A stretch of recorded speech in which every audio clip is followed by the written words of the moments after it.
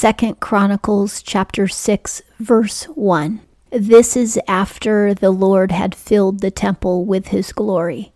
Then spoke Solomon, the Lord hath said that he would dwell in the thick darkness. This whole chapter is going to be a speech that Solomon gives after the Lord has filled the temple with his glory. So some people are probably bowing down, and Solomon is not in the temple, he's outside of it, because no one can stand in the temple at this point.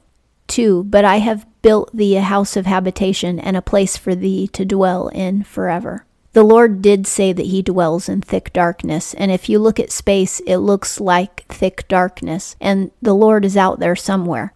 God is everywhere, so the universe is filled with darkness, and God is there. He's filling the entire universe. But he allowed Solomon to build him this golden temple. 3, and the king turned his face and blessed all the congregation of Israel, and all the congregation of Israel stood. When he pronounced a blessing over them, they stood up on their feet to receive that blessing. 4, and he said, Blessed be the Lord, the God of Israel, who spoke with his mouth unto David my father, and hath with his hands fulfilled it, saying, 5, since the day that I brought forth my people out of the land of Egypt, I chose no city out of all the tribes of Israel to build a house in, that my name might be there. Neither chose I any man to be prince over my people Israel. God, from the day that he brought the children out of Israel, he did not appoint them to build a temple, and he didn't appoint any one man to be a prince over them. Moses was their leader, but he wasn't their prince. And in the Bible, prince is another way of saying king. 6, but I have chosen Jerusalem, that my name might be there, and have chosen David to be over my people Israel. God didn't choose a city until they arrived in Jerusalem, and he didn't choose a man to be king until David was picked. 7, now it was in the heart of David my father to build a house for the name of the Lord, the God of Israel. 8, but the Lord said unto David my father, Wherefore it was in thy heart to build a house for my name, thou didst well that it was in thy heart. 9, nevertheless thou shalt not build the house, but thy son that shall come forth out of thy loins, he shall build the house for my name. This means that David was promised by the Lord that his son would build this temple before his son was even born. Now, other sons had been born to King David, but Solomon wasn't born yet when David received this promise from God. And God said, Your heart is in the right place that you want to build the temple, but I'm not going to let you because you have shed blood. I'm going to allow your son to do it because you asked to do it. 10, and the Lord hath established his word that he spoke, for I am risen up in the room of David my father, and sit on the throne of Israel, as the Lord promised, and have built the house for the name of the Lord, the God of Israel. Solomon is saying, what the Lord said came true. I was born, and I have now taken the throne, and I have now built this temple that God was talking about, that he promised my father. 11, and there have I set the ark, wherein is the covenant of the Lord, which he made with the children of Israel. Solomon is saying the ark is now in the temple. 12, and he stood before the altar of the Lord in the presence of all the congregation of Israel, and spread forth his hands. Spreading forth your hands is a very common way that the Israelites prayed all throughout the Old and the New Testament. Jesus did it, Moses did it, Noah did it. Everyone prayed with their hands stretched out to heaven. When people do that in churches today, it's completely normal to do that. I guess it's like trying to hug God. That's the only thing I can equate it to. 13, for Solomon had made a brazen scaffold of 5 cubits long and 5 cubits broad and 3 cubits high, and had set it in the midst of the court. And upon it he stood and kneeled down upon his knees before all the congregation of Israel, and spread forth his hands toward heaven. He had made a bronze scaffold especially for this event. Now, it was only going to be used on that very day when the temple building was finished. But after that, they would, of course, haul that scaffolding out of the outer court so that they could conduct regular business there. But he knew that the people would need to see him, and they would need to see him pray over them. 5 cubits high is approximately 7.5 feet high. So he's on a podium that's 7.5 feet high. And he kneeled down on his knees with his arms stretched upward. 14, and he said, O Lord, the God of Israel, there is no God like thee in the heaven or in the earth, who keepest covenant and mercy with thy servants that walk before thee with all their heart. Solomon is saying that there is no God in the atmosphere or in the earth, no God anywhere that has mercy toward his people except for the one true God. But Solomon says he has mercy toward those who walk before him with all of their heart. Mercy isn't cheap. It isn't thrown out like a bone to anybody who wants it. You have to follow the Lord with all of your heart, and to those people he is merciful. The mercy to forgive us is only extended to those who repent of their sins and truly follow him. 15, who hast kept with thy servant David, my father, that which thou didst promise him. Yea, thou spokest with thy mouth, and hast fulfilled it with thy hand, as it is this day. Solomon is giving God credit for building the temple. A lot of people would say, but Solomon built it. But Solomon could not have built it without God making it happen. Solomon didn't make himself rich. It was God who made Solomon rich. And Solomon didn't make himself the son of David. It was God who made him the son of David. All of that was out of Solomon's control. Ultimately, it's really God who built the temple. 16, now therefore, O Lord, the God of Israel, keep with thy servant David, my father, that which thou hast promised him, saying, there shall not fail thee a man in my sight to sit on the throne of Israel, if only thy children take heed to their way to walk in my law as thou hast walked before me. God did keep this promise, and he went way overboard to keep it, because there were evil kings of Judah, but every single king of Judah was a direct descendant of David, and the line never ended. And when the kingship did finally end in Israel, God still caused Jesus Christ to be a direct descendant of King David. And Jesus' throne is eternal. It will last forever and ever. In every sense, God kept his end of the deal, even though the Israelites continued to sin time after time. If the Israelites had not continued to go back to paganism, then the kings of Israel would have continued until Christ was born. 17, now therefore, O Lord, the God of Israel, let thy people be verified, which thou spokest unto thy servant David.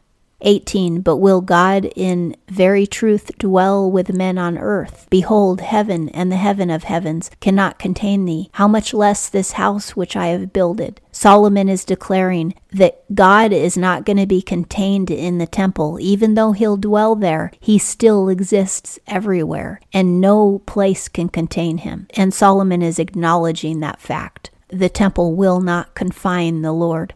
And he says, how could you dwell with us on earth? It's a mystery, but in Jesus Christ, he did dwell with us on earth, and he still does inside of those of us who follow him.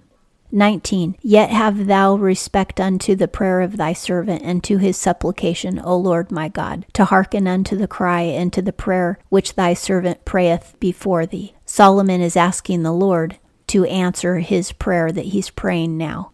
20, that thine eyes may be open toward this house day and night, even toward the place whereof thou hast said that thou wouldst put thy name there, to hearken unto the prayer which thy servant shall pray toward this place. Solomon is asking God, keep watching this house where I and others will pray. Don't ignore us. 21, and hearken thou to the supplications of thy servant and of thy people Israel, when they shall pray toward this place. Yea, hear thou from thy dwelling place, even from heaven, and when thou hearest, forgive. Solomon knows that not everyone can live in Jerusalem. The Israelites that don't live in Jerusalem will pray in the direction of Jerusalem. And Solomon is asking the Lord, for anyone who prays in the direction of this temple, answer their prayer. 22, if a man sin against his neighbor, and an oath be exacted of him to cause him to swear, and he come and swear before thine altar in this house. 23, then hear thou from heaven, and do and judge thy servants, requiting the wicked, to bring his way upon his own head, and justifying the righteous, to give him according to his righteousness. Solomon is saying, if anyone sins against you and then they're brought before the court, which would be the king deciding or other elders deciding the case, let the guilty be convicted and let the innocent get justice. 24, and if thy people Israel be smitten down before the enemy when they sin against thee, and shall turn again and confess thy name, and pray and make supplication before thee in this house. 25, then hear thou from heaven, and forgive the sin of thy people Israel, and bring them back unto the land which thou gavest to them and to their fathers. Solomon is saying, if the people of Israel sin, but then they repent of their sins, and they pray in this house, please forgive them. 26, when the heaven is shut up and there is no rain, when they sin against thee, if they pray toward this place and confess thy name, turning from their sin when thou dost afflict them. 27, then hear thou in heaven, and forgive the sin of thy servants and of thy people Israel, when thou dost direct them on the good way wherein they should walk, and send rain upon thy land, which thou hast given to thy people for an inheritance. Solomon is saying, dear Lord, when you take the rain away because of our sin, if we repent, then please bring the rain back. Solomon has the faith to ask for forgiveness because he knows how merciful God is. And that's why you and I can also have the faith to ask for forgiveness, because God is merciful. He loves to forgive, but we have to truly repent. It can't just be lip service. 28, if there be in the land famine, if there be pestilence, if there be blasting or mildew, locust or caterpillar, if their enemies besiege them in the hand of their cities, whatsoever plague or whatsoever sickness there be. 29, what prayer and supplication soever be made by any man or by all thy people Israel, who shall know every man his own plague and his own pain, and shall spread forth his hands toward this house. 30, then hear thou from heaven thy dwelling place, and forgive and render unto every man according to all his ways, whose heart thou knowest, for thou, even thou only, knowest the hearts of the children of men. Solomon is saying, you're the only one who can judge us because you're the only one who knows what's really in our hearts. And if we have any kind of discipline from you, like pestilence or plague or sickness or anything bad happens to us because of our sin, when we repent, then please examine our heart and find if we are truly repentant. And if we are, restore us and take away our illness and our plague and our pestilence. 31, that they may fear thee, to walk in thy ways all the days that they live in the land which thou gavest unto our fathers. 32, moreover concerning the stranger that is not of thy people Israel, when he shall come out of a far country for thy great name's sake, and thy mighty hand and thine outstretched arm, when they shall come and pray toward this house.